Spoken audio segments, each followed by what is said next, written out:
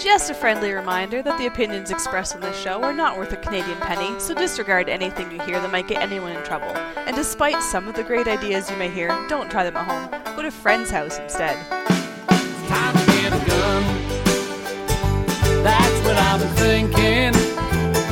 Well, I could afford one. And if I did just a little less drinking, time to put something between me and the sun. When the talking is over, it's time to get a gun. Hello and welcome to episode 116 of Slam Fire Radio for July 20th, 2015. I am one of your hosts, Trevor the Frelate. I'm glad you figured out who you were. It took you a minute, but Well, then it took me 14 tries to get the intro right, and I'm not even sure if it's right. You're not even sure what your name is anymore, really. Oh no, been too long since I did this podcasting thing. I can't remember how to work it. It's been like 10 days or something like that, or 11 maybe. It's crazy. Yeah. Not the usual 7 that it usually is. Yeah. Yes, and I'm Matthew, and we are back a little bit early. We did say we wouldn't be back until, Thursday, but, it's Tuesday. Actually, it's Monday, but by the time you hear it, it'll be Tuesday. And Owen's on assignment. He's on assignment, yes. Yeah, yes. Yeah, he's not here. Why don't you jump in there, Matthew, and tell us what you did in this last 10 days with guns. Okay. Actually, I'm going to start off with today because it's fresh in my mind and I didn't write it down on my list, and if I don't say it now, I'll forget. So, a friend of Matt's from, where's he from? Like, somewhere in the States. Delaware? No, it's not Oklahoma. Anyway, he's from the States somewhere, and he's up visiting Matt up here in Canada. And so I took him to the range. And, another typical Canadian taking Americans out to the range. But Matt and I went out with him and shot the Glock and my little 22 pistol, the Beretta, the AR, and the 795. A lot of fun. Just another typical day at the range, shooting guns and having a good time. So yeah, that was fun. So shout out to Andrew and to Matt there for going to the range with me today and having some fun. I finally finished the Savage Mark II FVSR video review. So I know I've been talking about that for a little while, and I've had the gun for quite a while, but I finally finished the video review, so you can check that out on my Matt YouTube channel. I shot the video review, and if you watch to the end, you'll see that after I was done, the last day of shooting that I had gotten footage for, I shot the 795 just for fun, just because I like shooting the 795, and I was shooting groups just as good as the Savage was with the 795 at the same distance. So I'm not entirely sure why I keep experimenting with different 22s.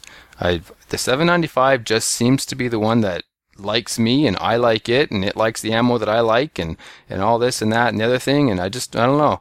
I'm just very happy with it, and I got the Mark II expecting even better accuracy and, super superior performance, and it just is sort of on par. The groups overall on average are a little tighter. The 795 is, the groups are a little bit larger, but by a little bit, I mean, we're talking the difference between 0.6 and 0.7 inches, which really is, when you're not precision target shooting, it's not that big a deal. No, there are other bolt action rifles that aren't going to be keeping up to your FVR as well as your Marlin 795 is. Yeah, it just blows my mind every time I shoot it. And I did have it out at the range today, and we were all shooting it, and everybody was very happy with how accurate it was. It's just a lot of fun. It's just a great little gun. And the thing about the Marlin is you can get excellent accuracy with just 5.55 bolt pack stuff. Yeah, well, that's the thing, That's the ammo that I use. It's the cheapest ammo that I can find, and it produces phenomenal results. Yes, you do get the occasional dud with that because it's bulk pack ammo. It gets jostled around. The primer, gets separated from the rim sometimes. But that's a pretty small price to pay, I think. And consider this. Your Marlin with the bulk pack ammo will shoot more accurately than your bolt action rifle with the bulk pack ammo. The only way for your bolt action rifle to be accurate is to put premium rimfire ammo through it. That's it. And I have put premium rimfire ammo through it. And even the really expensive stuff, Eley 10X, even that stuff was not fantastic. The best stuff that I've put through it is standard velocity, CCI standard velocity. Now here's the problem with that. The lube on the CCI standard velocity gums up the chamber, and I was getting fail to extracts. I'd cycle the bolts and the shell wouldn't come out. And a couple of times, if I wasn't watching, I'd jam, then I'd get a double feed. And so it gums it up. I had to actually clean out the chamber regularly just to keep the CCI standard velocity running through it properly. It produced fantastic groups. I mean, we're talking, that stuff was shooting less than half an inch at 50 yards fairly consistently. Not every single group, but fairly consistently less than half an inch, which is 1 MOA, which is fantastic for a 22. But it didn't even work all that great because it kept gumming it up. I had to use the Blazer, the CCI Blazer, and that stuff worked really well. I mean, it's almost as good as the standard velocity, but it didn't gum up the action, so that's why I sort of stick with it. I would get my hands on a bore brush, not like a bore mop, and take a cleaning rod, put it in the chuck of a drill, polish the chamber. Yeah, coat the bore brush in the bore mop in some polishing compound and lap the chamber. That might help. Burns had a 1022 that wouldn't extract reliably, right.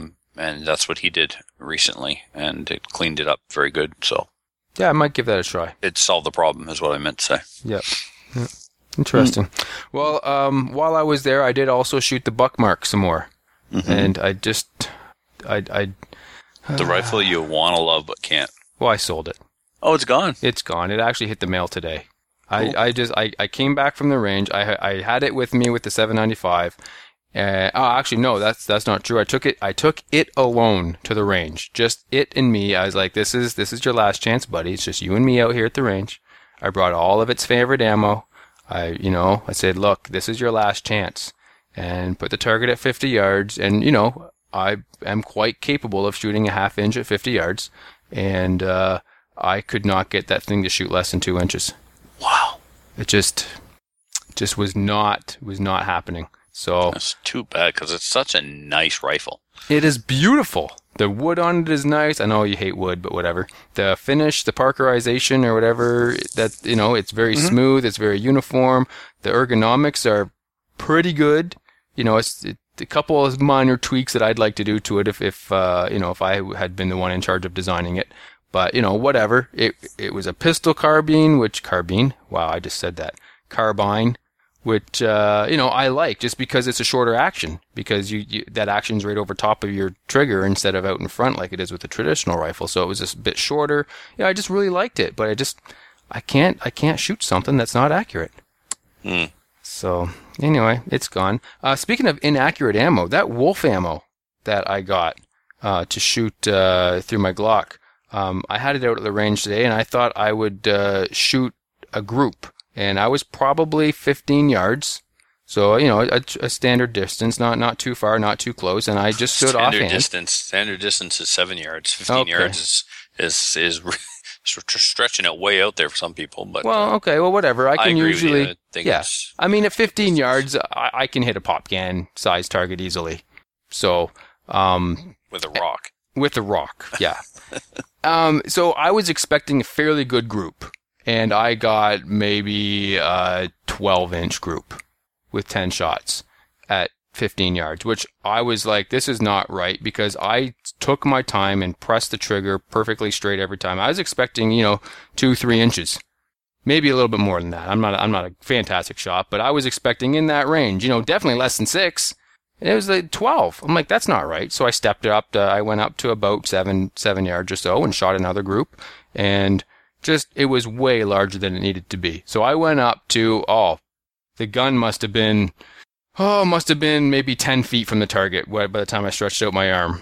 And so I was, the bullet holes there should have been one bullet hole at that distance. And it was 3-4 inches. Well, that ammo is just not acceptable. Well, it's not acceptable in my your gun. That's the problem with bulk ammo.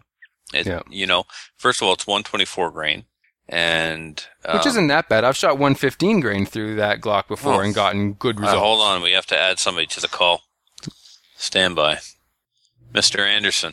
Hey, what's up, man? Oh, you just crashed in the show, so welcome. Yeah, we're recording. Yeah. Oh, get out! So All right. kill your camera before you eat up all of our bandwidth. Oh, how do you do that? You press the key. There you go. Yeah, I got and it. you know this isn't being edited because I don't edit anything. Sweetie. So welcome to the show, Chris Anderson. How you doing? I'm okay. Sweetie, Good. close the door. Because none of this Yeah. is being edited. I know. All right, you get it together while Matthew and I finish this little segment. Close the door. So, yeah, my Glock I prefers. said, sweetie, I was referring to Trevor. Oh, thanks, darling. Yeah, it's all good. We're just discussing how poorly the Wolf ammo out of SFRC performed in Matthew's Glock. Oh, Yeah, but there's a couple of reasons why that we were just about to get into. Theories that I have. I have two theories. I think I know one of them. I'm interested to hear the other, but go ahead and share them both. One, the Glock 17s, in my experience, prefer a 147 grain bullet over a 124 grain bullet. Mine always grouped best with 147.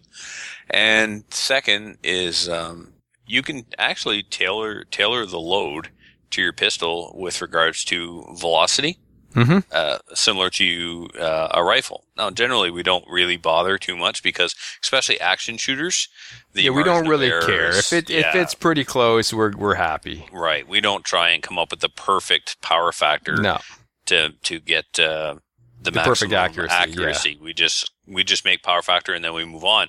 There are some action shooters that are pretty much rolling up bullseye ammo, but that's certainly not you and I. no, So, I'm not in that league yet. You know, it could be that the bullet weight is too light for the twist rate in your barrel, and the velocity is also working against you. Could I know be, and the Kevin other and Kelly love that stuff, and Rick and Jess were down here. Rick was running it. I found that it was overcrimped. That's what I was going to say. That's what I thought you were going to say initially too. Was I've heard that it's overcrimped and sometimes that causes it to tumble. And I did get a couple like tumbled bullets, and so that's obviously where a lot of my inaccuracy issues are coming. But not all of them are tumbling; just some of them are. So the fact that it's inaccurate on top of that, I'm just going to have to find different ammo, and soon because SummerSlam's coming up. So better. Interesting. What do you think, Chris? what was the malfunction, or what was the problem? They're It was terrible The group accuracy. size is awful. That's Yeah. it. No other malfunctions. Or No, anything no. like that. No. Okay. Yeah. And is it lacquer cased ammo, or is it just steel No, cased? just regular brass. It's remanufactured ammo. Yep. Oh, okay. He's rolling it up himself and selling it under the brand name Wolf, and mostly out of SFRC, as far as I understand. He may be selling it in other stores as well, but Yeah, I don't have much experience with that, so I'm willing to go with your expertise as you guys do. Why I've never done the reloading, so I can't really comment too much on reloaded ammunition. oh, so what brings you to the show tonight? Well, I have some interesting news, Oh, and it's something that I think you should talk directly to other people about, and maybe have them as guests on the show to discuss. But I was at a place. Well, I can tell you where I was because that's what I did with guns this week. So I was at a place called Firearms Outlet Canada, which is a brand new store. It's at 282 Monarch Avenue, which is out in Ajax, Ontario, and a great, nice little shop. They sort of cater to the people who like IPSC and like black rifles. They have some of the normal hunty shooty type stuff too. There's some reloading stuff. They were selling presses. They had a really cool grand opening sale. They had Wyndham AR-15s for something like $550 or Holy. yeah. By the time I got there, they were almost sold out. They only had 2 left. They sold out of presses that day as well. They had ammo at unbelievable prices. American stuff too, not just the cheap surplus stuff. And they had a whole bunch of the STIs and the different types of sort of your fancier type of approaching IPSC race gun type guns. So that was really cool. And a bunch of other people were there. The guy that you borrowed, Trevor, you borrowed a pistol, a Grand Power from a Yeah, gentleman. Dave Copping. He was there. Awesome. I So, think Bolivar was there too. Bolivar called me from a store a couple of days ago asking me about a particular ammo that he was going to buy. Yeah, Peter Dawson was there as well. Wow. Ran into a bunch of other people that I know from the forums and stuff like that. So that was really great. Peter Dawson, for those that don't know, is 10X, of course. Yeah, and he took home the trophy for for wearing a kilt. So Good for him. Yeah, so it was nice to see him and some other folks I hadn't seen in a while. And yeah, they're going to have some really. They have some really cool products there. You should probably call them and talk to them about. And they're going to be getting some really cool stuff in. I can tell you, it's Milsurp. It's a Milsurp type rifle. I can't say what it is yet. I'll have you talk to the importer first before you can tell everyone what they are and where they're coming from. And a semi-auto centerfire rifle of some description will be coming in a decent quantity that is otherwise sort of unobtainium in Canada. And I want you to hear it directly from the importer of what it is and where it's coming from. But super exciting. Like, it's the kind of thing where I think all of you would want to buy one, and I'd buy one too. So that's interesting. And you're just going to leave it like that? You're going to leave it as a cliffhanger and not tell everybody what it is? Well, I was going to Skype you guys and then tell you to contact these people so that you can officially say it. But I don't think I'm officially allowed to break the news. Oh, you're not allowed to? No. That's why I'm leaving it hanging. Oh, I see. What about this? What about you go do one of your famous interviews, and we'll stitch it into one of our episodes? Yeah, we could try that. Yeah, or you guys could Skype them up. I asked them if they Skype, and they're like, "Oh yeah, for sure."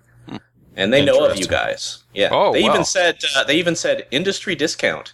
Ooh, I like the sounds of that. Yeah. So I thought you guys would want to get in touch personally, especially if you want these rifles. Right. And I think you will. What was the rifle again?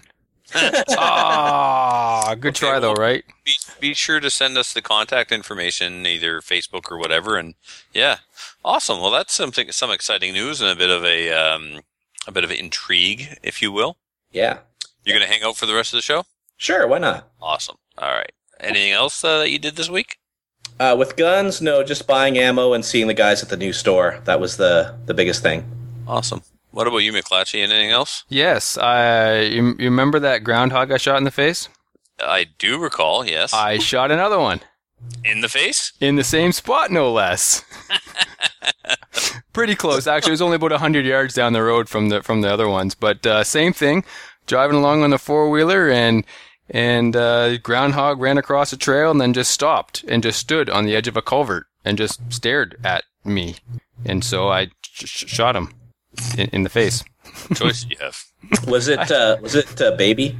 It wasn't this time, no. It was a full size, so Tracy doesn't have to feel so, mortified that I shot a baby groundhog. Not this time. It was a full size groundhog. So, but it was like the one that I was describing last week, or a couple weeks ago, the third one that I had hit the first time that just went flying. Same thing. Just, it must have gone 3 feet, like backwards. It just backflipped and landed on its face. Just kind of, it's like, it was funny. So anyway, another groundhog down, another cow not going to break its leg. So there you go. It's a community service, really. It is a community service. However, I'm not sure you should take so much pleasure in it. It's not sick pleasure. I'm so happy the cows aren't going to break their legs, is what it is. Okay. I'm sure of it. It wouldn't be that I don't like filthy, dirty, disgusting groundhogs and they all need to be shot in the face. It wouldn't be that at all. No. Except that it might be. Might be. A little bit. You just don't like ground beef. Huh. I get it. I see what you did there. Because it's because it can't move. It's the cow is now immobile. It's when he says "I see what you did there," that means you don't have to explain. Yeah. Oh, okay. You're from New Brunswick, so I thought I would, Huh. I also did buy another gun. Oh, what'd you get? Nothing interesting that Trevor's gonna like, but maybe some of the listeners will. And Talk actually, to Chris, then. I think Styx has one. I'm not sure, but it's the Chiappa Double Badger. It's the combo rifle, 22 on top, 410 underneath. Oh, so that's nice. It's like my Savage 24C that I used to have, and I really miss it, but they're unobtainium. You just can't get them anymore. Like, they don't make them anymore. The Savage 42, in my opinion... Shut up, Trevor. Mute your mic. The Savage 42 is sort of their answer to the 24. Like, it's their new kind of plastic and, updated modern over-under 22 over 410. But here's the problem with it. First of all, I think personally, in my opinion, it's overpriced for what it is. And secondly, the shotgun barrel has no choke in it. And there's nothing, in my opinion, more useless than a shotgun with no choke. So the Double Badger has a full choke, which is what I wanted. So. Okay. So anyway, I didn't know the new Savage it's cylinder bore or it's cylinder bore. Yeah, 410 cylinder bore is effective, I believe, out to 3 inches. I think it's 3 inches, maybe 7 inches. I can't remember which, one or the other. But anyway, I was reading some reviews and looking at some pictures of some guys who were patterning their Double Badgers with the 410 and full choke out to 35 yards with different shot shells that, they had to kind of pick and choose and find ones that worked well. But out to 35 yards, they were getting pretty decent groups, like pretty decent patterns. That's actually pretty amazing to have it pattern well at 35 yards. I was impressed. Yeah, the 410's not traditionally known for, anything beyond 10, 15 yards, but like if you can get like a 3-inch or 3.5-inch turkey gun to pattern at 35 to 40 yards, that's considered amazing. Oh, my turkey gun, I got out to 60 yards. Really? Yeah. Wow. So that's pretty awesome. I think shotgun technology's come a long way. Kind of like the 9mm. People always poo-poo the 9mm because it wasn't powerful enough. Well, except that the technology's come so far that now it actually is effective. I think maybe something similar is happening with shotguns, and even the minuscule 410 round. Yes, it's still just a little 410, but I think technology's come a long way where they can actually get some performance out of it now. It's still never going to replace a 20 gauge or a 12 gauge ever. I mean, it is nothing more than a bird gun, something, within probably 20, 25 yards. But, for what it is, it's actually going to be effective, I think. Well, it's like a perfect walk in the woods gun for you. That's what it is. It's except that you're really loud and you scare all the animals away. That's what I do. And there's some smell issues at play as well, Chris. Oh, really? There's got to be, because when he's not talking, they're still not coming. So yeah, there's some sort of issue there. Says so. How many groundhogs have you shot this year, Trevor? So far, I'm just curious. I didn't go for any. Yeah. Wow. Oh, that was awesome. And then on that awesome pun, Trevor, what did you do with guns this week? Well, before I go into what I did, I want to convey one of Owen's ideas. If Owen was on the show this week, we'd be talking about this. He's not, so I guess we're going to talk about it anyway. But Owen had mentioned that we should, definitely have a discussion about the gun dudes. Yes, and we should really talk to them and see what is going on and why have they stopped? Because they hate us. It's because they hate the listeners. I'm sure of it. Sure of it. And Tom didn't even give us any sort of hint that anything was amiss when he was here in Canada. He kept that real secret. Tom, I'm hurt. I'm hurt. I'm under the impression that it wasn't decided until like the day before the show came out. It's better my way. Yeah. So for the listeners that don't know what we're talking about yet, the Gun Dudes aired their last episode number 340. Episode 1000. Okay, right. They called it episode 1000 to say they could get, so it was episode 1000. And also, I distinctly remember one of them saying, well, we're not gone forever. We're going to come back occasionally. I don't believe it, but at least it gives me some hope. Yeah, exactly. They actually... They didn't just pod fade out of existence. They announced. They blew it up. Just boom, we're done. Yeah. We hate you. You're annoying to the listeners. That's what they're saying, and then we're done. It's so, in reality, now that you two are done going off on your, tangent. I'm not done yet. Well, let me know when you are. No. Okay, you're done. Okay. So they, unfortunately, they're just a victim of work schedules. Carl, they do all the recording at Carl's house. Carl has all the equipment. Carl does all the editing. He has all the toilets too, right? No, that's Koski. Yeah, okay, right. So anyway, just due to work schedules, you said doo-doo. Make it anymore. Doo-doo schedules. That's with the toilets. Yeah. It's because of Carl's work schedule. Really, look, the Gun Dudes job and. Isn't there a thing called a hot Carl that involves doo-doo? No, we're not going there. But I do want to say, the guys, that there is Skype. Like they could do it like we do. They could Skype these shows, but it wouldn't be the same. But no. Oh, did they insist on doing it in like the hot, sweaty basement? Yeah, like they do that in person. Yep. But no, I do hear what you're saying, Trevor, and that is what Carl was saying. He's got a new, he's still with UPS, but he's driving the feeder trucks now, and he's now the new Stan. He kept falling asleep during the shows. Exactly. So they had to wrap it up basically. Yeah, and I mean it was pretty awesome. In the last show, we were mentioned. Filthy was mentioned. The last Gun Dudes episode, they talk about Canadians So that's pretty cool. Yeah, so they actually gave Press Check Ventures a shout out, exactly. Oh wow! which was awesome. So I wanted to make sure that we, show them some respect and Ooh, you know, it's going to leave a hole.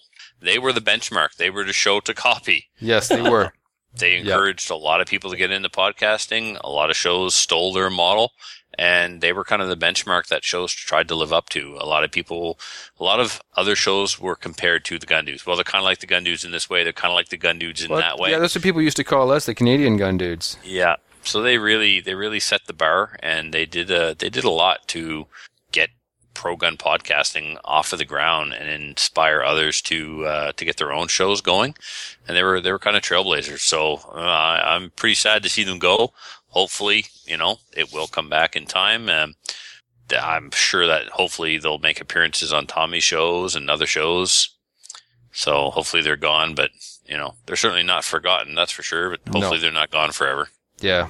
Well, I mean, eventually Carl's got to retire, right? Yeah. And by then, Stan will definitely be retired. Well, Stan will be dead by then. Probably. Yeah. Ouch. I heard he died already, actually. Old age Twice. and whatnot. Twice or 3 times, yeah. I just remember you guys saying Stan is old. He's actually not. The man just turned 50 last year. Which isn't that old, really. No, not really. It's not old at all. So, Yeah. but I thought that maybe we could tell some of our favorite Gun Dudes memories and whatnot. And Owen's like, well, I didn't meet them. You met them. Well, we all met one of them. We all met Tom. We had them on our show. Yeah. Well, we had them on Canadian Reload Radio as well. Yeah, we always wanted to do the same thing with Slamfire, but we just never got around to getting them on. So, But- my favorite Stan memory is when we were at Walmart. My glasses broke during Mag 40, and I just wanted to get some crazy glue and just glue them together until I got home and take them in the optometrist lab to get them repaired correctly. So we're in Walmart, and I went one way and he went another way. And so I go looking for him, and I see him talking to a sales associate. And I'm all the way at the end of the aisle, and he's, down towards the back of the aisle with the sales associate. And I just stand there, and I place my hands on my hips, and I give him a stern look, and I said, Stan, come here. What did I tell you, Stan? I told you not to wander off. Leave the young man alone. Come on, Stan, come on. It's time to take your medicine. Come on, Stan.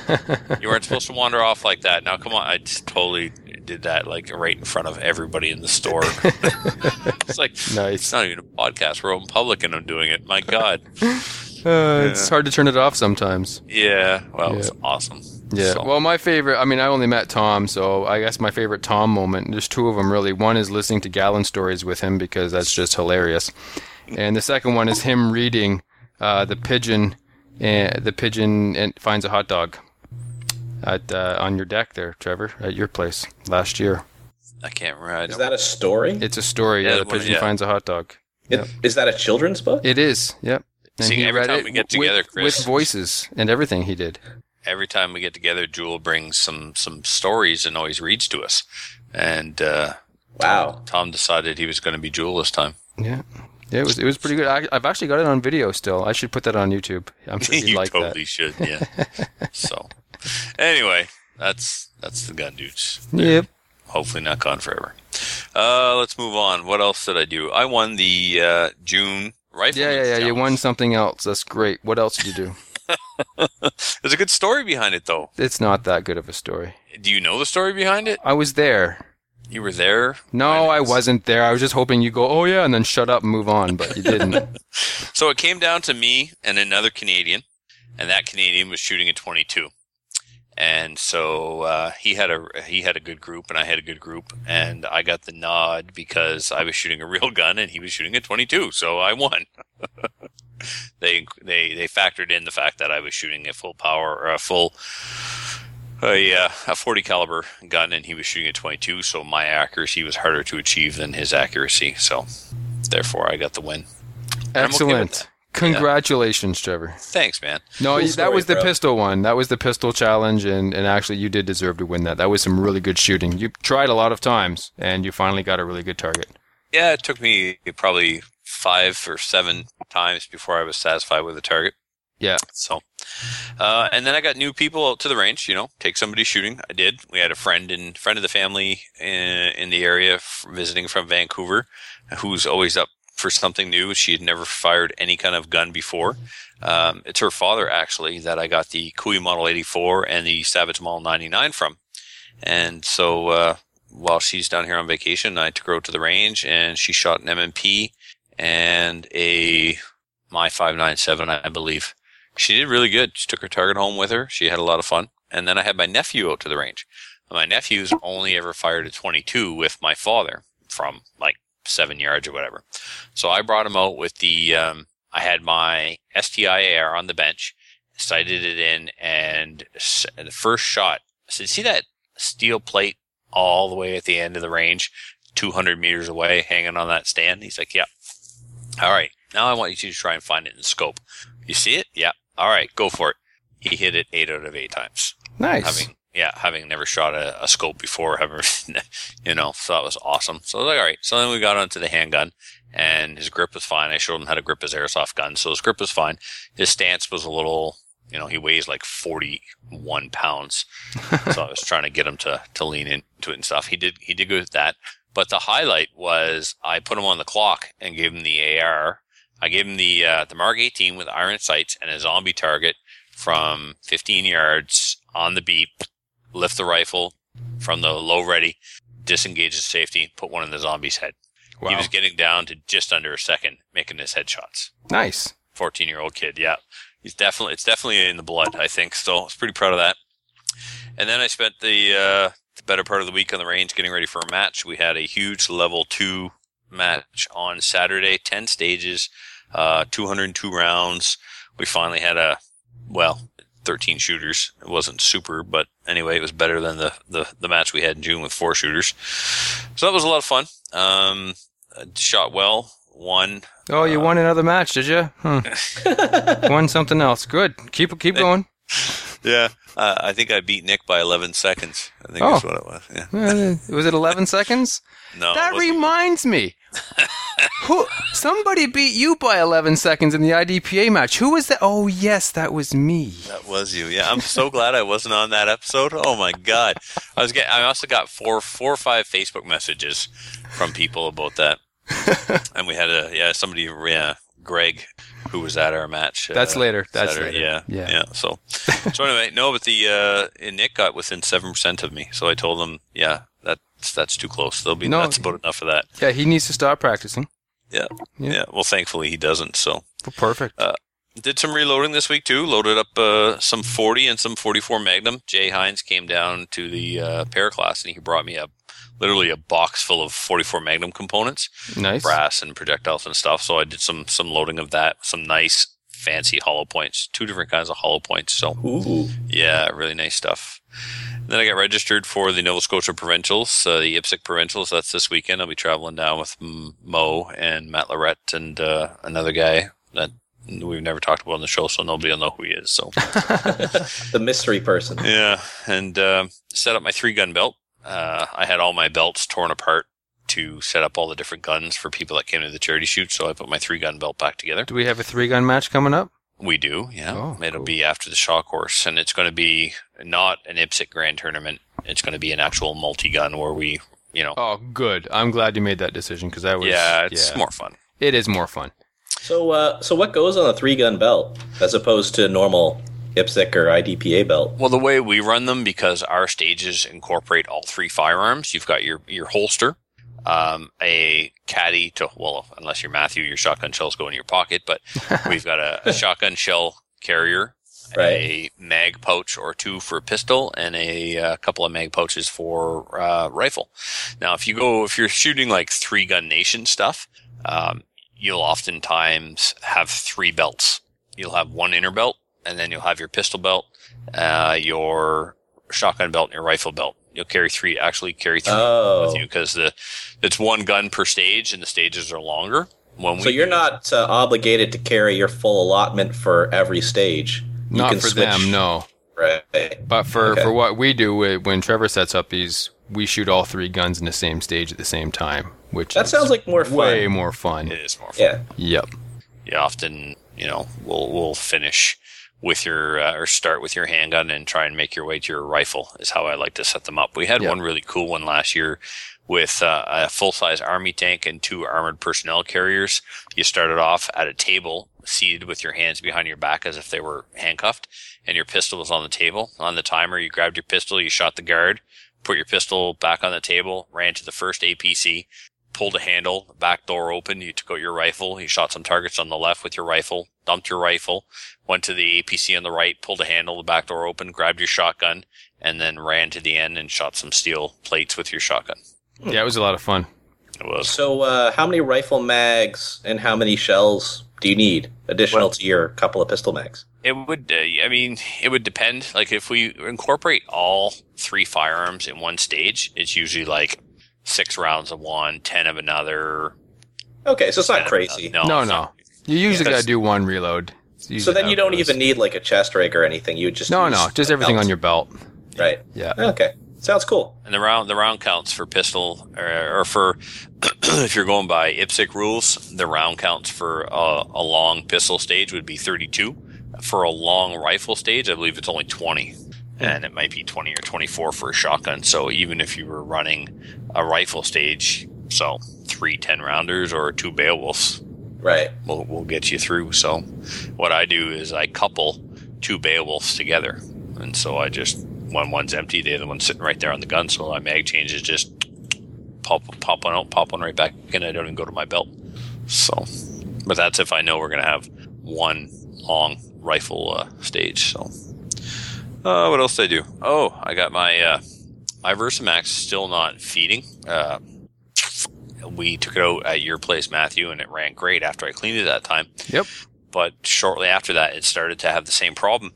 And so talking with Osprey Ordnance and reading some stuff on AR15.com, when gunsmiths are welding the front of the lifter, that is taking away some of the stability that the shell needs to enter the chamber straight, because that groove that's in the front of the lifter actually centers the shell with the center of the chamber. Now, we get that filled in and welded in so that we can load the gun quicker. Well, if that's not filled in, your thumb gets stuck, and it's quite painful. Yep. So you get the lifter welded, but then you're losing that little additional support that centers the shell. Yep. And the right side of the chamber, it's kind of cut away for the extractor, is very sharp and very blunt, and it's very easy for the round to hit the side of the chamber.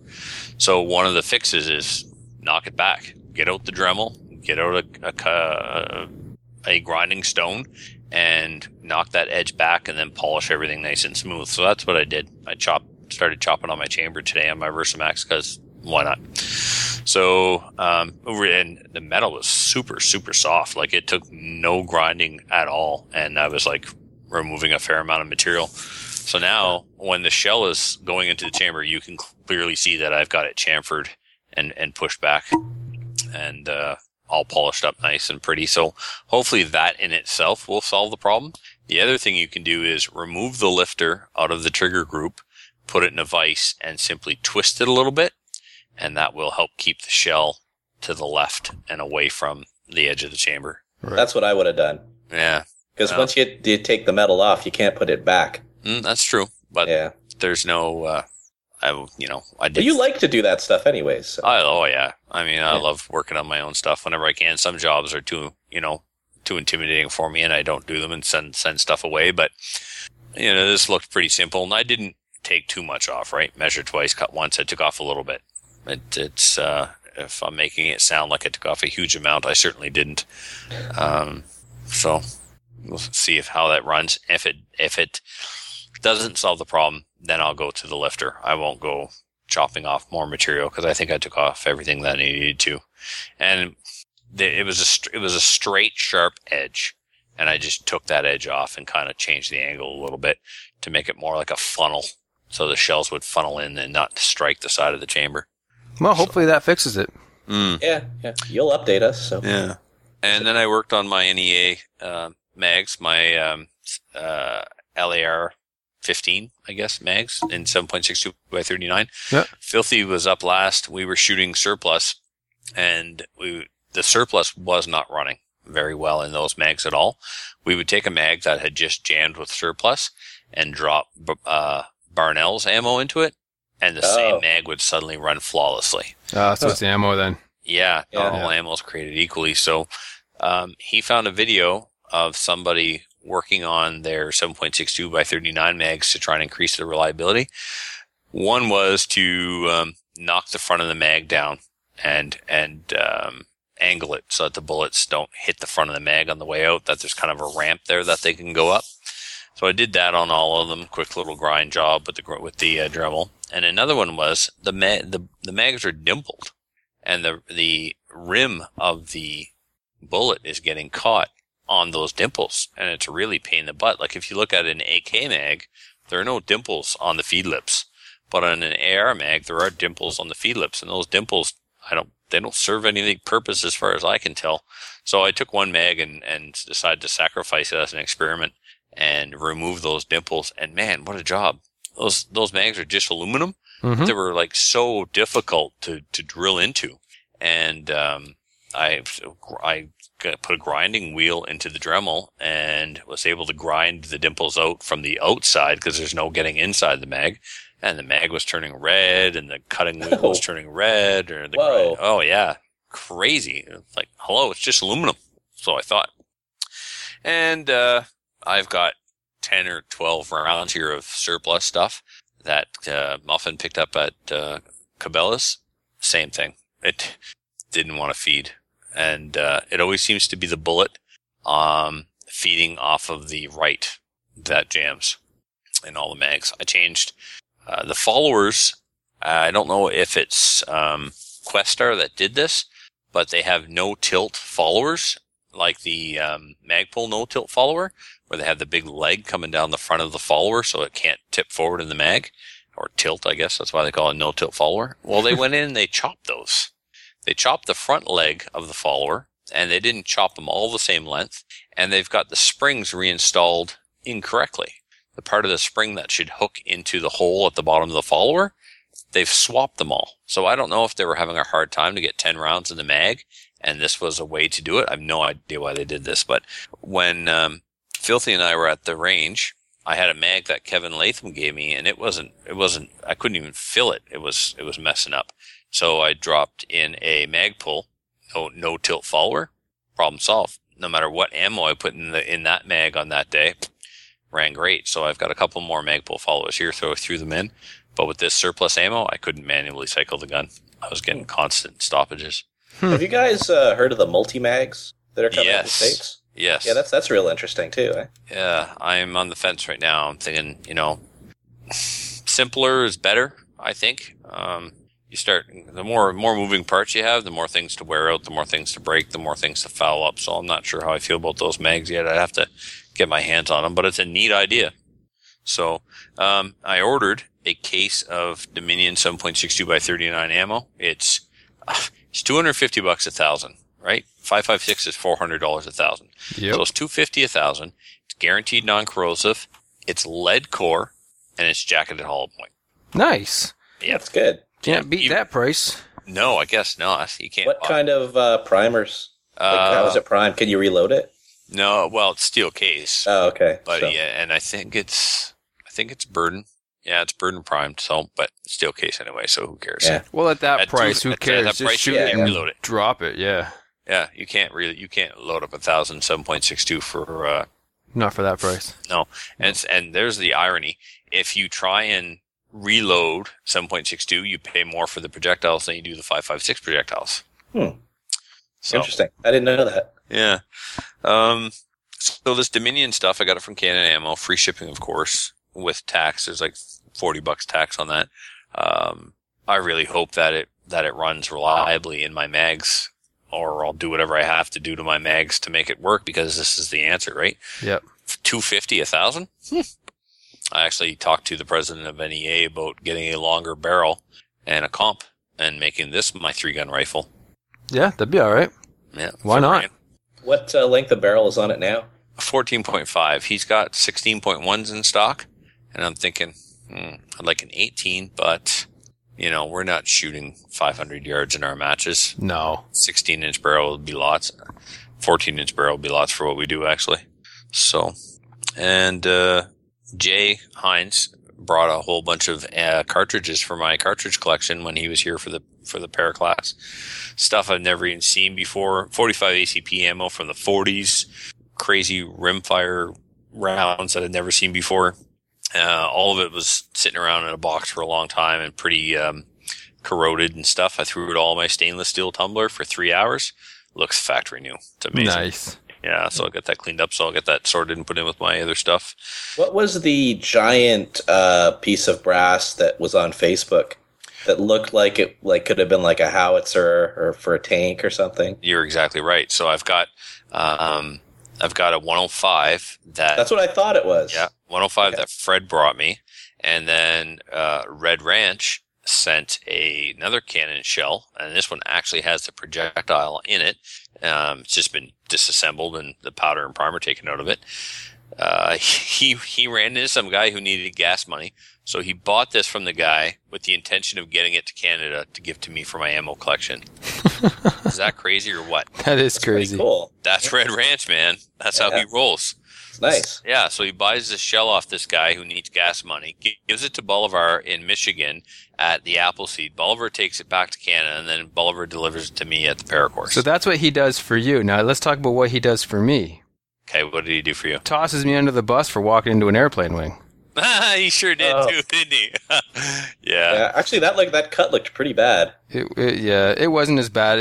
There was a lot of blood, but it wasn't really that. It was only about a centimeter wide. It was deep, but it was all right. Dude, it's healed up now. I pulled the stitches today. You needed 3 stitches put in your top lip. That's Burns tried to move a bus with his head. Well, you tried to move an airplane with your lip. Yeah. Yeah. Oh, well. So the projectile, was it a wood dummy projectile or was it metal? This one is an actual projectile with a steel tip. Wow. Yeah. Because a lot of times those training rounds or display rounds are wood and then they paint them. Yeah, and that's what I want to get for the 105. If I can yes. find somebody who makes them, that'll be awesome. Yeah, that shouldn't be too hard to make, actually. No, it shouldn't be. Maybe I get one of the kids to make it at the high school on a lathe. Yeah, that would work. Okay, let's move into our upcoming events. We've got a couple here and a new one. The first recurring one is the Carbine Vitals 2. Carbine. I even made a point, right? I know. Carbine. I heard you pause for a second. Carbine Vitals 2 Clinic. That's September 4th and 5th. And did you hear back from Daniel yet? Is that, in fact, a Friday, Saturday? No, I haven't. I didn't ask him. Okay. I sent him a message. I didn't hear back from him. I thought it was Saturday, Sunday. Okay. So I'm pretty sure I'm working that Friday. Okay. So, yeah. Well, we'll double check that. I'll send him another message right now and see if he replies that. You carry on though. All right. So right now it's potentially Friday, Saturday, Friday, Saturday. We've been announcing Friday, Saturday all along. Well, I'm hoping that's a typo. Oh, okay. Very good. Carry on then. All right. SummerSlam, sponsored by the Canadian Shooting Sports Association, Ex-Metal Targets, and NEA, will be August 8th and 9th. There are 15 spots left. If you would like to register, please email rustagushgunclub@gmail.com. Woodstock Pistol and Rifle Club are having a raffle. Tickets are $10. You can send an email to wprc2005@gmail.com. The proceedings are going to the construction of new range facilities to create multi-user range, which will help promote action shooting. So they're going to expand and put in some pistol bays. Awesome. So you can get a ticket by emailing them. I imagine can you send an EMT, do you know? Yes, I think so. All right, cool. And the Slamfire Radio Black Badge course. That's right, Slamfire Radio is putting on a black badge. We'll be doing it at the Rescuers Gun Club on August 22nd, 23rd. It's going to be an all-star class. Right now we've got John from Calibers Radio Quebec. If apparently that's a show. I don't know. They never put out an episode, but anyway. Tracy Wilson from the NFA. Fred, I guess you could describe him as Filthy Squire. Right, yes. Gowan and we're just waiting on Kelly. Kelly from New Shooter Canada. This is all her idea, and she's trying to back out, but I'm fighting with her daily and trying my darndest to make sure that. So she started it all, but now she doesn't want to come. It was totally her idea. Yep. Yeah. Oh yeah, I need a black badge, and I'd like to get it from you guys. No problem. I'll put on a black badge for you then. What? Yeah. You're not coming? What? So come on, Kelly. Yeah. So anyway, but yeah, Gallen's going to be in it, and Fred. That's going to be awesome. Yep. And I thought Gallen had his black badge already. Nope. Obviously not. No. He took he just took both handgun classes with Tom is what he did. That's where I remember him at. Yeah. So this way he'll be able to start shooting some IPSC if he so chooses. So. Yes, sir. That'll be nice. Yeah. All right. So that's it for upcoming events. If you have any upcoming events that you'd like to have read on the show, you can email us at slamfireradio.com, and we'll be happy to share them with our listeners. That'd be slamfireradio@gmail.com. Whatever. Yeah, sure. Yeah. What did I say? Slamfireradio.com. Oh, yeah. Which is a website, not an email address, but something like that. Yeah. Whatever. It's okay, man. Yeah, no problem. Yeah. You want to take this news item here? Sure. This first one was sent in by Sean, and this is the follow-up story on that security guard who shot the McDonald's up there. He didn't shoot the McDonald's up. You know what I mean, though. A security guard will not face charges in connection with a double fatal shooting at a Toronto McDonald's in February. 2 Toronto men, Donnie and Ryan, 25 and 39 respectively, were killed when they were shot during an altercation with an armed, uniformed private security officer on Danforth Ave, east of Coxwell, at approximately 3 on February 28th. Police say the 2 men were involved in a physical confrontation with a security guard who was working at a nearby location. It is not known who or what provoked the confrontation. The guard was also injured and treated in hospital. The police investigation concluded that there was no reasonable prospect of conviction. I've got a quote here that says, investigators consulted senior Crown attorneys and provided an overview of the circumstances surrounding the deaths. It was determined that there would be no reasonable prospect of conviction, therefore no criminal charges would be laid. Now that's interesting, and I don't like the way they worded that. He used a legally acquired and legally carried firearm for self-defense and did so successfully. And all they're going to say is there's no reasonable prospect of conviction. So what they're saying is what he did was still wrong. At least this is how I'm reading into it. What he did was still wrong, but we can't come up with a reason to put him in jail, so we're going to let him go. No. When in reality, we can't guarantee a win. We want to charge him, but we can't guarantee that we're going to win, so we're not going to bother. That's it. Yeah. And when in reality, he did something that was perfectly legal. He defended his life. It was with lethal force, but that's not my fault that he was allowed to carry a gun, and that's, Donnie and Ryan there shouldn't have attacked him. So I just can't stand that. Even when all of the odds are in your favor, he was a uniformed security guard who was legally allowed to be carrying a firearm. And even then, when he uses it to defend his life, they still are trying to figure out ways to screw him over and to put him in jail, which just blows my mind. I thought here in Canada self-defense was perfectly legal. It is, but as you can see, they try to rake you over the coals anyway, anytime, any chance they get. A person is not guilty of an offense if the attackers are acting unlawfully. Yeah. They attacked him. They broke the law. He did what was reasonable to defend himself. Any reasonable person would have done the same thing. Exactly. Disparity of force, right? There was more of them than there was of him. That's it. So I'm happy that this guy is okay. I'm happy he's not being charged. I really wish that our legal system was not so vindictive. Anyway. Well, if this had happened in, let's say, a more gun-friendly state in the United States, certainly the commentary from the police or their version of the Crown Attorney would be much different than it is here. So, Yep. Yeah, in the States, they'd be like, oh, thank you.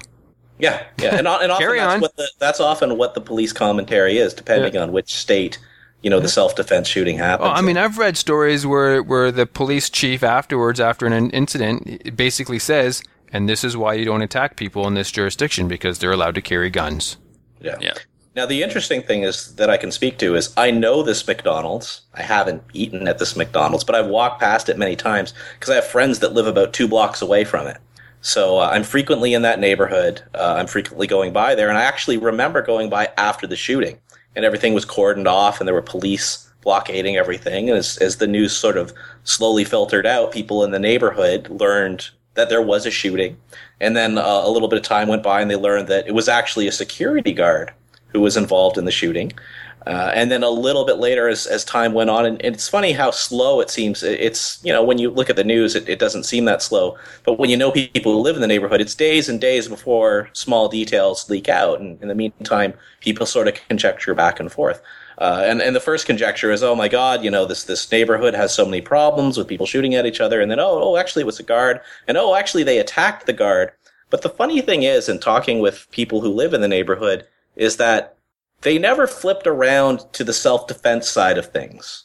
And it all just sort of revolved around there being a shooting in the neighborhood and that being incredibly scary. And guns being incredibly scary.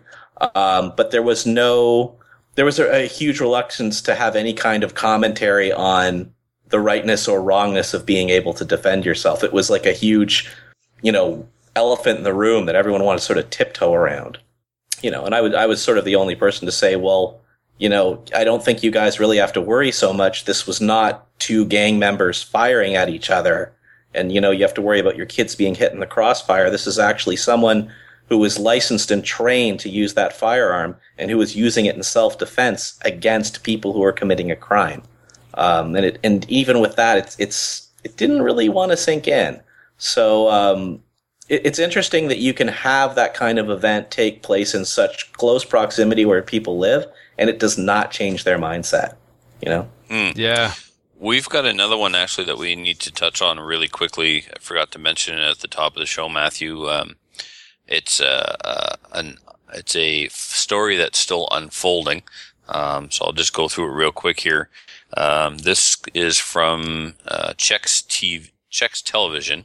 I think it's an Ontario website, and it's an update on the Bobcaygeon death investigation began with home invasion police. Provincial police released more details Friday about a mysterious death investigation that began early Wednesday morning in a lakeside community south of Bobcaygeon. Police said they were called to a home on Falls Bay Road at 4:20 in the morning. Early in the investigation, they said they also learned of a related vehicle 45 minutes north near Carnarvon. Highway 35 near Carnarvon was shut down all day, and the area near Cushhog Lake near Falls Bay Road was secured. Late in the afternoon, police removed a body from the home, and Friday they released the name. Robert Lindsay Martin, formerly of Spruce Grove, Alberta, died in that incident. Police say he was an armed intruder to the home. So there's a home invasion near Bobcaygeon, and the home owner shot and killed the intruder, who was armed. They have been tight-lipped about the investigation and have not indicated what relation, if any, the vehicle near Carnarvon had to the death. Neighbors have told Newswatch that a young family lives in the home and that the owner of the home is a local businessman. So they're keeping out all the scary language, like, intruder shot and killed in home invasion. But that's in fact what happened. There's no word yet as to whether or not the homeowner has been charged. So let's keep an eye on this one, and hopefully the homeowner will not be charged, and hopefully they will not punish him with process like this poor security guard. How long ago did that happen in McDonald's? And February. There was snow on the ground. It was a long time ago. A long time to decide that we're not going to charge somebody for doing nothing wrong. So I have to say, though, I think Trevor, you and I talked about this maybe off mic or off recording, but I predicted that this was the way it would turn out. And I think the thing that he had on his side is he is part of the security industry in Canada, which is a huge industry. So instead of being the ordinary Joe who would have to defend himself, this may actually have set precedents that would affect how every security company runs, and therefore creating a bigger mess than anyone would want to take on. So I think it sort of worked out the way it kind of had to, just because of the weight of what was behind the circumstances of the guy's employment, really. Mhm. Yeah. Yeah. I'm glad you were right. Average this is the homeowner, outcome though, I wanted. This is going to be a different situation. Yeah, it'll be interesting for sure to see what happens. So, I maybe they're going to throw the unsafe storage charge at him. You know, he broke in with a gun, and you were able to unlock your safely stored firearm and engage him and win. Impossible. Well, that's what they tried to do with Ian Thompson. Exactly. That was the argument in court. I was actually in court that day. That was indeed the argument they put forward. That's ridiculous. Well, then one didn't somebody say, one of the prosecutors say that Mr. Thompson's home was so small that it was impossible for him to properly store the firearm separate from the ammunition. It would never, like they were grasping at straws. They really were, yeah. I mean, that's the thing. How do you? I don't want to go off in a rabbit hole here, but I kind of do. How they don't even define in the criminal code what separated is. There's no definition for that. So as long as it's not, like in my opinion, if it's not like touching the gun, it's separated from the gun. Yeah, but I mean that's so dumb because if I have a safe, it's allowed to be in the same safe. Right. So why would you say store the gun and the ammo separate? But you can store the ammo with the gun if it's a safe. So it's anyway. Whatever. All right. It's dumb. Yeah. Yeah. All right. Let's carry on. Okay. Well, I gotta interject. Just chatting with Daniel Shaw on Facebook. And it is indeed September 5th and 6th, which is Saturday, Sunday, not 4th and 5th. Okay. So we can fix that. He was actually cool with either date, but he said whatever we want. So I said, well, we want Saturday, Sunday. And so he's excited to come back up to Canada and do some more class with us. So I'm excited to have him come too. Excellent. So sign up, folks, because there's still room. Yes, there is. All right. So. Okay. Our next news item? Yes. Go ahead. Oh, that's me. Okay. Again, but that's cool. Senator, and I'm going to butcher this last name, and I'm sorry, Céline Herveau-Payette, I believe, of Bedford, Quebec. She has put forth a bill, which we think may now actually be dead due to a CSSA Facebook post, I think we saw somewhere, Trevor, something like that. It was one of the friend of the show said he received a message from somebody at the CSSA saying it was dead. Chris, can you confirm that? Have you heard anything about this bill? I talked about it with Peter Dawson the other day and the circumstance of it, but I can't announce whether or not it's dead. Okay, let's back up a second. Let's talk about what the bill is. Let's start there. So, what is the bill? What number is it? Céline is a Quebec senator, so we know it's not a pro-gun bill. Does anybody know the number or the name of the bill? I don't know. I don't know. I believe it begins with an S because it started in the Senate. So not all bills have to start out in the House. They can start in the Senate and pass through the Senate and then pass to the House. But they have to go through approval process in the Senate first. Right. And because of the conservative makeup of the Senate, it was pretty much predicted that the death of this bill was a done deal. However, the bill itself could be resurrected or portions of it pulled out for use if, let's say, the next election were lost by the Conservatives and we got some other form of government. Right. So it's I think it was floated more as an experiment or a blueprint for something, knowing that it would be shot down. Yeah. But its mere existence forms a template for something else. But I'm sure the article will have the basis of the bill in it. We didn't actually have any article. We were just going to talk about the bill itself. And what's really chilling is just the wording and some of the things that she was trying to. The very fact that it exists just scares me. That somebody would think of this stuff. Well, it's S231. Okay. Strengthening Canada's security and promoting hunting and recreational shooting acts. Yes, that's the weirdest part because when you read the title. It does not match at all what the content is. No. Because the title sounds good. It does. The title sounds like, oh, this is a positive thing. But, Let me just give you a little snippet here. I am one of those people who believe that people don't kill people. Guns do. Well, there's right off the bat. I'm sorry. You're wrong.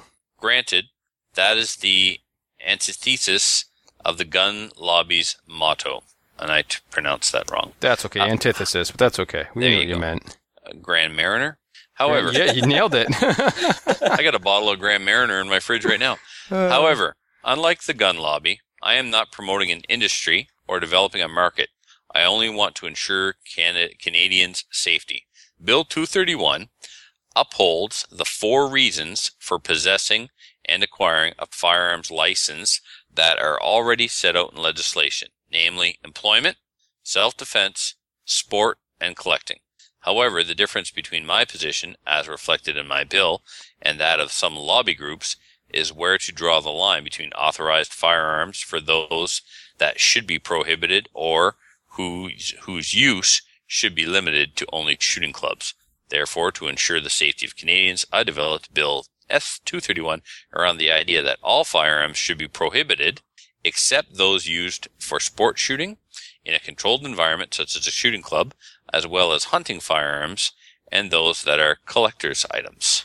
So basically what she wants to do is basically all semi-autos are going to be stored at the club. You're not allowed to have them at home, and you're only basically going to be allowed to have single-shot shotguns and bolt-action rifles at home. Basically, that's it.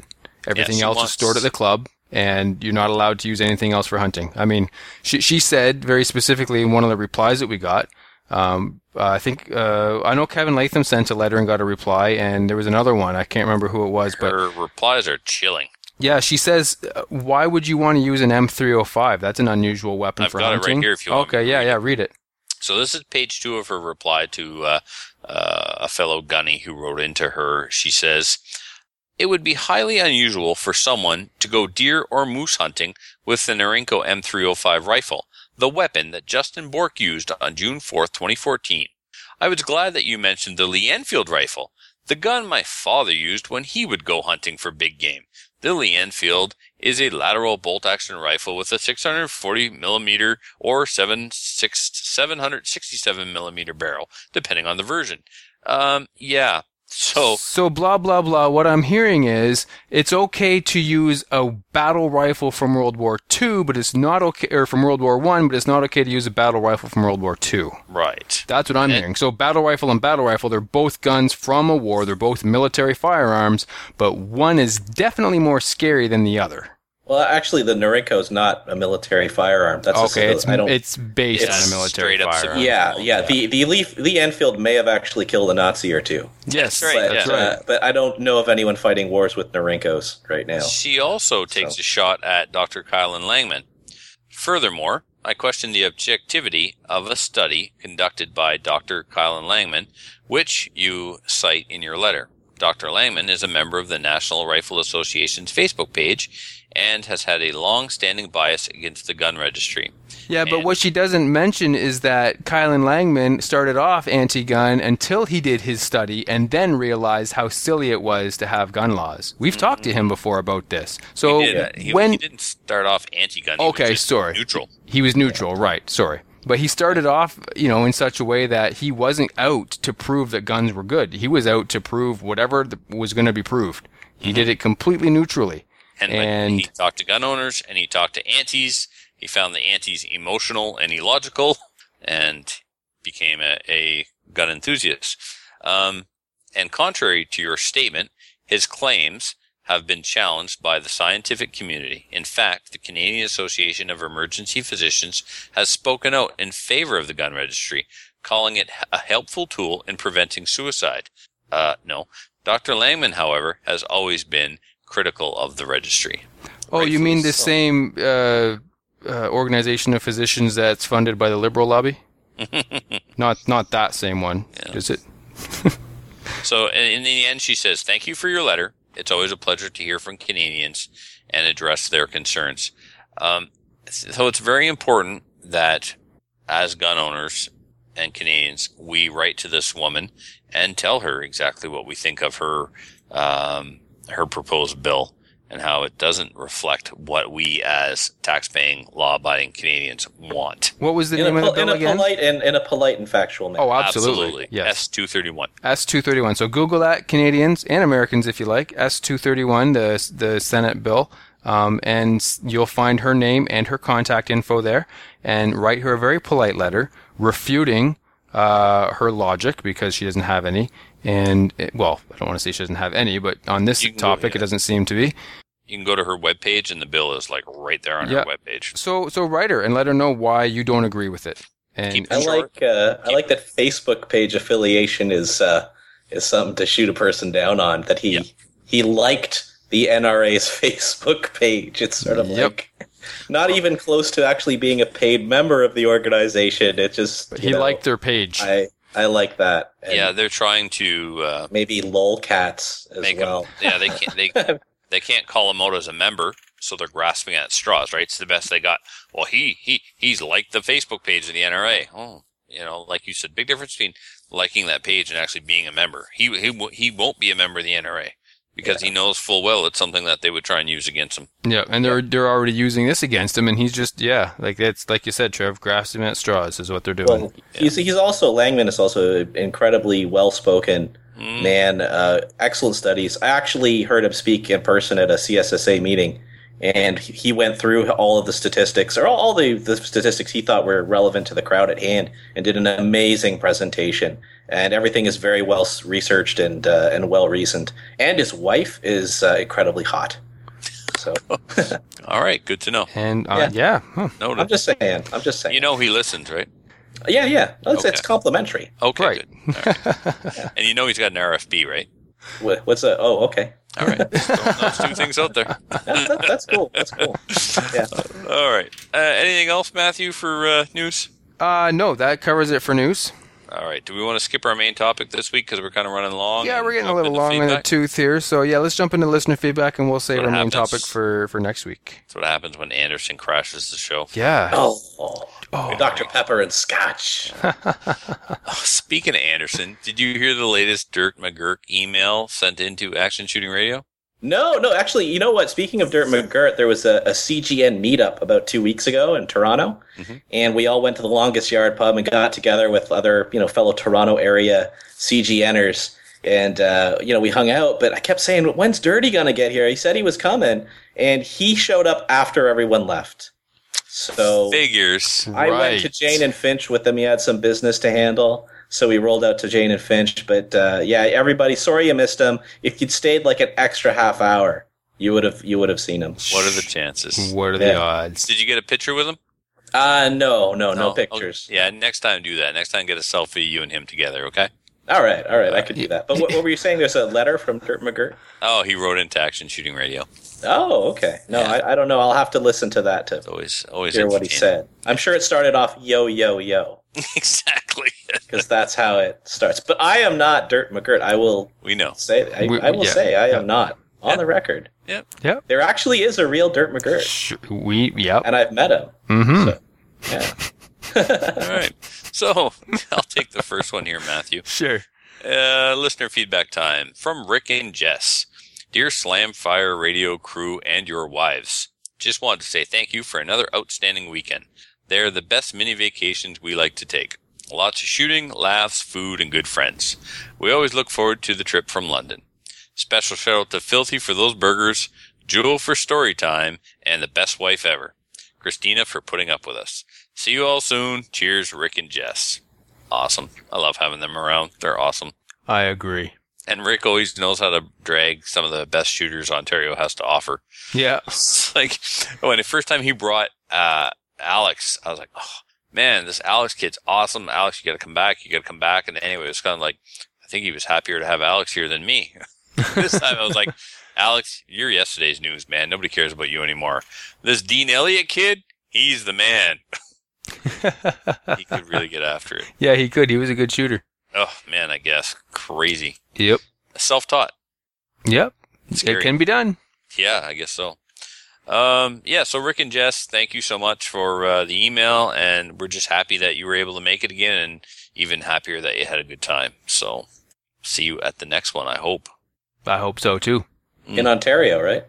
Or just the next anything. The next charity shoot quite possibly could be in Ontario, yes. Yeah, Rick's gonna try and help make it happen. I think Kelly, George, they're working on something. As much as I'd love to have it back here, with next year being SummerSlam 10. Yeah, it's gonna be busy here. Yeah. Be much better there. Yep. But if it doesn't happen, we will not let a charity shoot not happen. That's right. We'll make sure that it happens one way or another.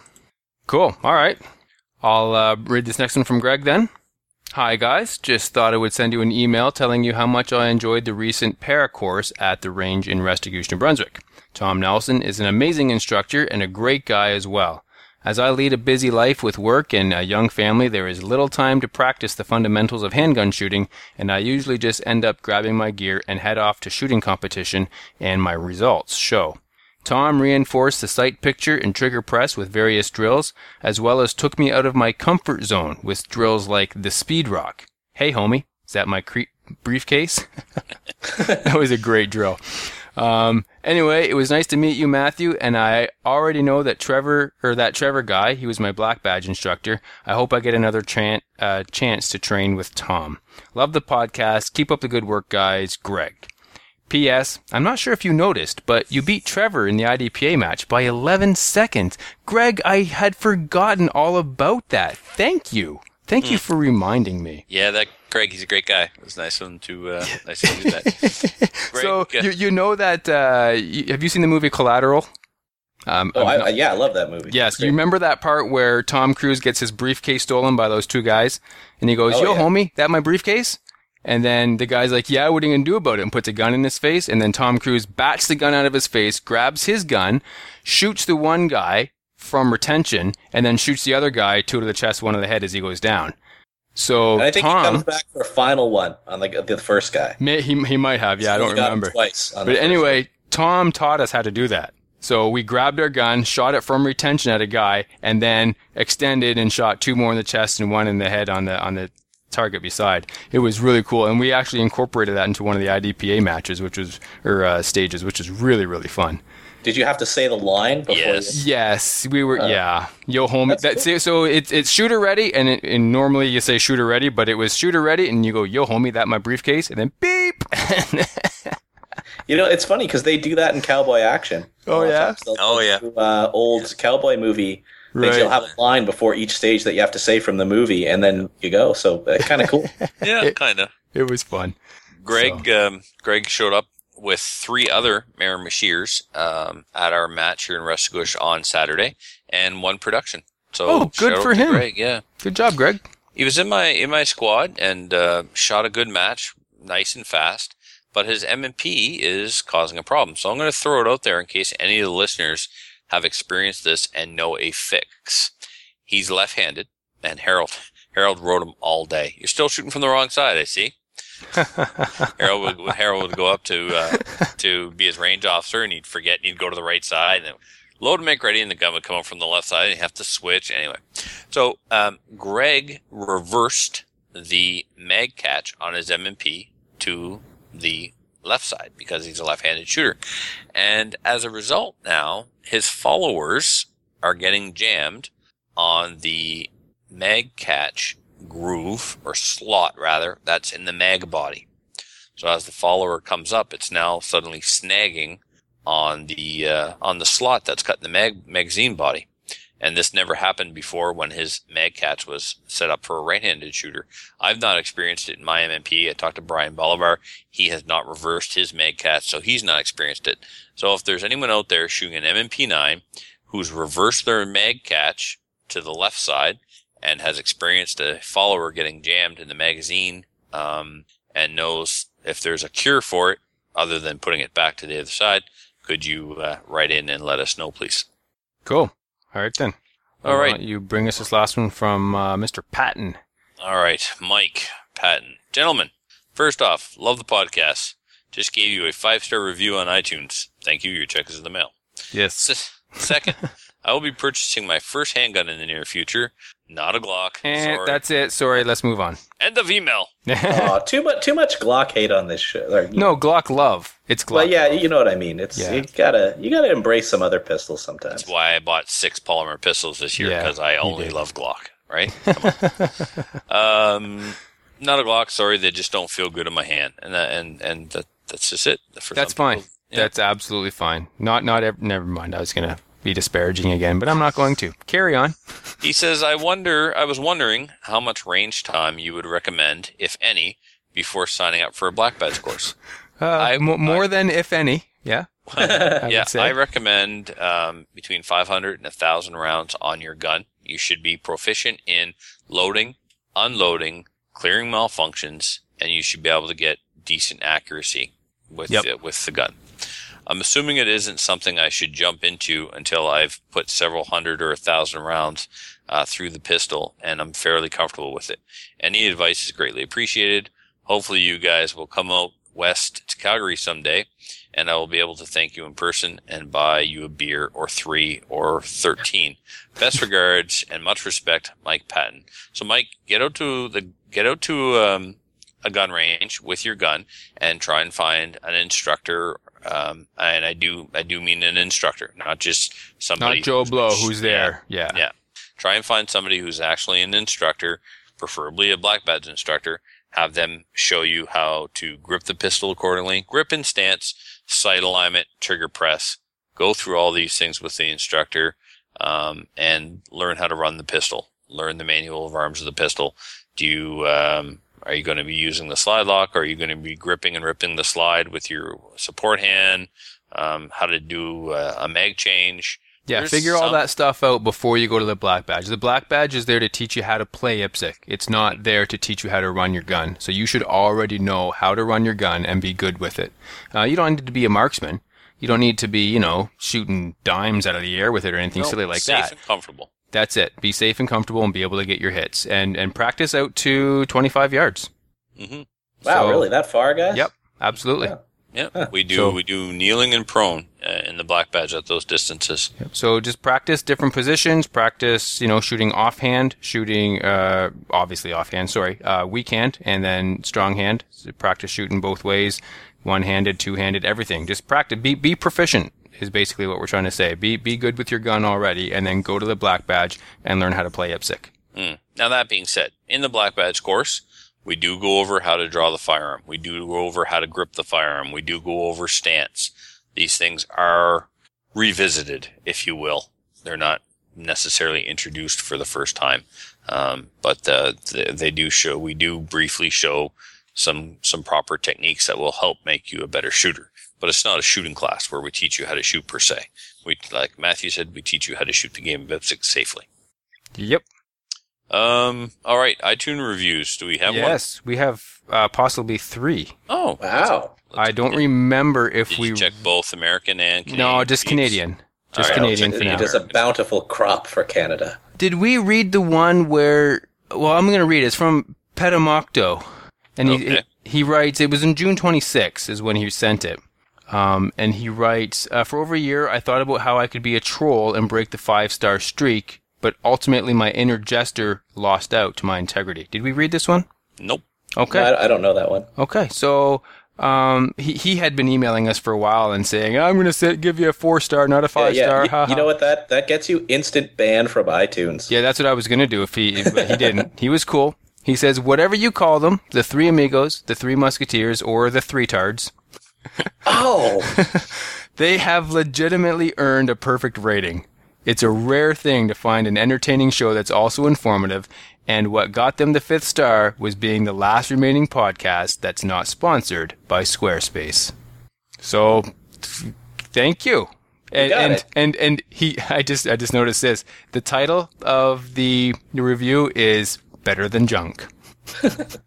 Well, yes, we are. So, Petamocto, thank you so much for the 5-star review. We really appreciate it. This next one comes to us from Mike, and this is the one that we just got the email from, Mike P3 or P403, and he titles his Great Podcast. See, Petamocto, that's how you title it. Great Podcast, not Better Than Junk. But, whatever, is what it is. He writes, as a new shooter, lots of great info, delivered on an informal format. If you feel like you're sitting at the kitchen table with guys having a good conversation with a cold beer. Highly recommended. So thank you, Mike. We do appreciate that. And beer's on you. All right, Jeff? 13, you said? Mm-hmm. Right. There you go. This next one comes to us from Cinderelli 07. So I'm not entirely sure who this is, but there's a clue. He starts it off with "The Empire rocks," and then his review is, "Do you guys still give out T-shirts for free for a 5-star review?" Not sure if we ever did that. I'm not sure either, but for a 5-star review, I'll give you Trevor's t-shirt. So those are the Canadian ones. Did we have any new American ones, Trevor? Did you get to it? Nope. The newest one is still March 27th, and it's the gentleman from Texas. Okay, that's cool. Mm-hmm. That was a good one too. It was a good one. All right, let's get Shout-outs. into shout-outs. I've got 2. One to friend of the show, Jay Hines. Yeah, man. You know why I'm shouting you out, so just do what you gotta do. Next one to Brian Bolivar. Brian, we're thinking about you, so you do what you gotta do. And if you need something, you know where to find us. And you've got the next one? Yes, to Toby and Melissa. Toby and Melissa sent their check. Actually, it was a money order, Canadian money order, because they're American for their t-shirts, and they sent extra. And so that extra they asked specifically to be donated towards the charities of this year. And so a big shout out to Toby and Melissa. They weren't able to make it up to the charity shoot, but still contributed to the fund. So thank you very much to you two. You are class acts. Indeed. All right. Yeah, I got a couple of shout outs. Go. So, let me guess. The first one's to Dirty. Yeah, yo, homie. My homie Dirty. Yo, what's up, Dirty? I'll see you at the next CGN meetup. And I'd like to send a shout out. Yeah. And, well, you know, we get up late, right? And then I'd like to send a shout-out to everyone who came to the most recent CGN meetup. It was nice to meet some new people, see some familiar faces that I hadn't seen in a while. Also got to say hi to 10X. It's great to see you at Firearms Outlet Canada's grand opening. Also got to say hi to Bon and the guys who run the shop. Also great to see you guys as well. It was fantastic to see you having your own store, so congratulations on that. I got to say hi to Dixon, who was also there. Mike Dixon? No, it's a different Dixon. Photography Dixon. It was great to see you. I hadn't seen you in a long time. I also got to send a shout out to the gentleman, I don't remember his name, who was there from Wounded Warriors. They're doing some charity fundraising at the store opening. I made a donation and many other people did as well, but I think in the past week he'd had something like 5 or 6 different events that he'd gone out to. And he was, I think he's active duty Canadian Forces and served in Afghanistan. So he's doing his part to sort of fundraise and do the charity work that helps bring in the money to help our wounded veterans. So big shout out to him. Thank you very much. It was great to meet you, and it was lovely to see you at that event. And also want to send a shout out to Market Trigger Wholesale. Great to meet you. It was a fantastic time, and maybe the guys could get you to be on the show real soon. Talk about some cool stuff. So yeah, those are my shout outs. Cool. Shout out to you too, Chris, actually. Can you give shout outs to the people who are on the show? I am. If you We just have to shout. Oh, okay. Mute your mics, folks. Here we go. No, Chris, I want to thank you in person. We've thanked you through social media and on the show, but you couldn't make the charity shoot, but once again, you helped make the charity shoot awesome. Oh, yeah. Your trophies were awesome. Given the choice, I'd rather have you there than Correct. trophies. Yes. But those trophies were awesome, and they really helped add to the event, and everybody appreciated them, and it certainly helped elevate the event by sending people home with some really special mementos. So thank you very much, man. It means a lot to us. It meant a lot to the people who received them, and you're a classy guy, man. You're a stand-up dude, and having Canadian podcasting is definitely better off for having you on scene. That's for sure. Oh, thank you. I really appreciate that. And I think the important thing to keep in mind is do what you can when you can. And, we're all going to have events in our lives that, sometimes we have to prioritize and take time away from other things. And right now is one of those times for me. I've been stuck in a mode where I've just had to concentrate on work. And so I can't dedicate a huge amount of time to the things that I'd really love to do, like the podcasting or getting out to events and stuff.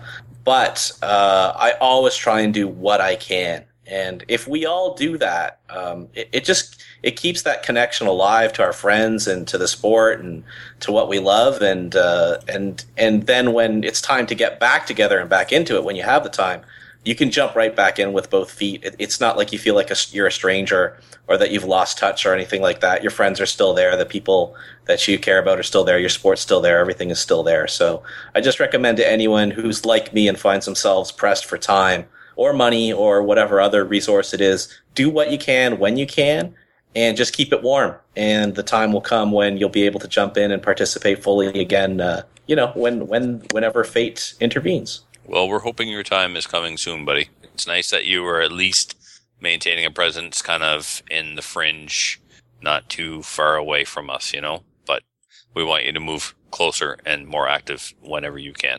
Yeah, well, maybe if the charity shoot comes to Ontario, that would be kind of a cool thing. Coordinate with the Ontario crew and see if there's something that you can do to help them make it happen. I mean, you've got some connections, and hopefully it'll spend a year in Ontario, and then I'd like to go back and forth again, because it gives one group a break, right? Yeah. And the other thing too is, I think you guys would like a nice outdoor range, right? I think it's going to be very difficult to find a range in Ontario that you can literally take over the way we take over Restigouche. Yeah. That executive is very supportive of what we do, and we take control of the entire facility, and we offer 3 different disciplines, and that's going to be challenging. I mean, when it was at Galt, that was pretty darn fine, but it's going to be difficult to find something like that you can reserve for free, that's going to offer multiple disciplines. Because the simple fact is this, it's not that our ranges in New Brunswick are better. It's that we're underpopulated and our ranges are pretty much empty. In Ontario, those ranges are busy. And they are absolutely full. It's hard to get permission to tell us, 600 members that they can't use the range that day unless they're using it specifically for this event. Yeah, and when I say full, I mean just not accepting members at all. I mean, you can draw like a 4-hour circle on a map around Toronto, and they're all full. So, yeah, it'll be a challenge. Yep, but it doesn't necessarily have to be in Toronto either. No, oh, absolutely. We can have another community, yeah. Yeah, so, very good. Anything else, Matthew? No, I think we're good. Let's wrap this puppy up. All right, so listeners, please check out the Crusader Podcast Network at crusaderpodcast.com. Find lots of great shows from both sides of the border. Join any or all of our national farmers associations. It's important to support them because they are trying to support us when they're not fighting amongst themselves and self-destructing. Check out Gun Owners of Canada because it's cooler than CGN. And like us on Facebook. We have 1,240 and counting. We're barely staying ahead of the Armed Squirrels Project, so come on. They say it's not a competition. It's totally a competition. I bet you've left the library in the dust, though, right? Oh, yeah. Long gone. Big time. So thanks for listening, everybody. Get out there. Take somebody shooting. Tell what next week. I'm the Frelate. I'm the Warning Shot. I'm Double O Buck. See you next week, everybody. Take care. Bye. So if you have any comments or questions for the show, please send an email to slamfireradio@gmail.com. Now go grab a gun and shoot something. When the talking is over, it's time to get a gun. I also would have accepted I'm not dirty. Oh, yes. I'm not. I shower daily. Oh, there you go. Hello and welcome to Slam Fire Radio for June 20th, episode 1. No, stop. No. It's been so long I can't even remember how to do an intro. Okay, I got it. You sure? You got it this time. Hello and welcome to episode 116 of Slam Fire Radio. There you go. 116, I believe, is the correct way to say that. Was it the name of the show, then the episode number, the episode number, then the name of the show? I don't know if we have a formula. You can say it however you like. All right. Here we go. Hello and welcome to Modern Rifleman Radio. No, we're not going to do that. I'm Chaz Murray. I'm not even on this show, but here I am. Holy gee. Can't get the words out. Hello and welcome to Slam Fire Radio. This is episode...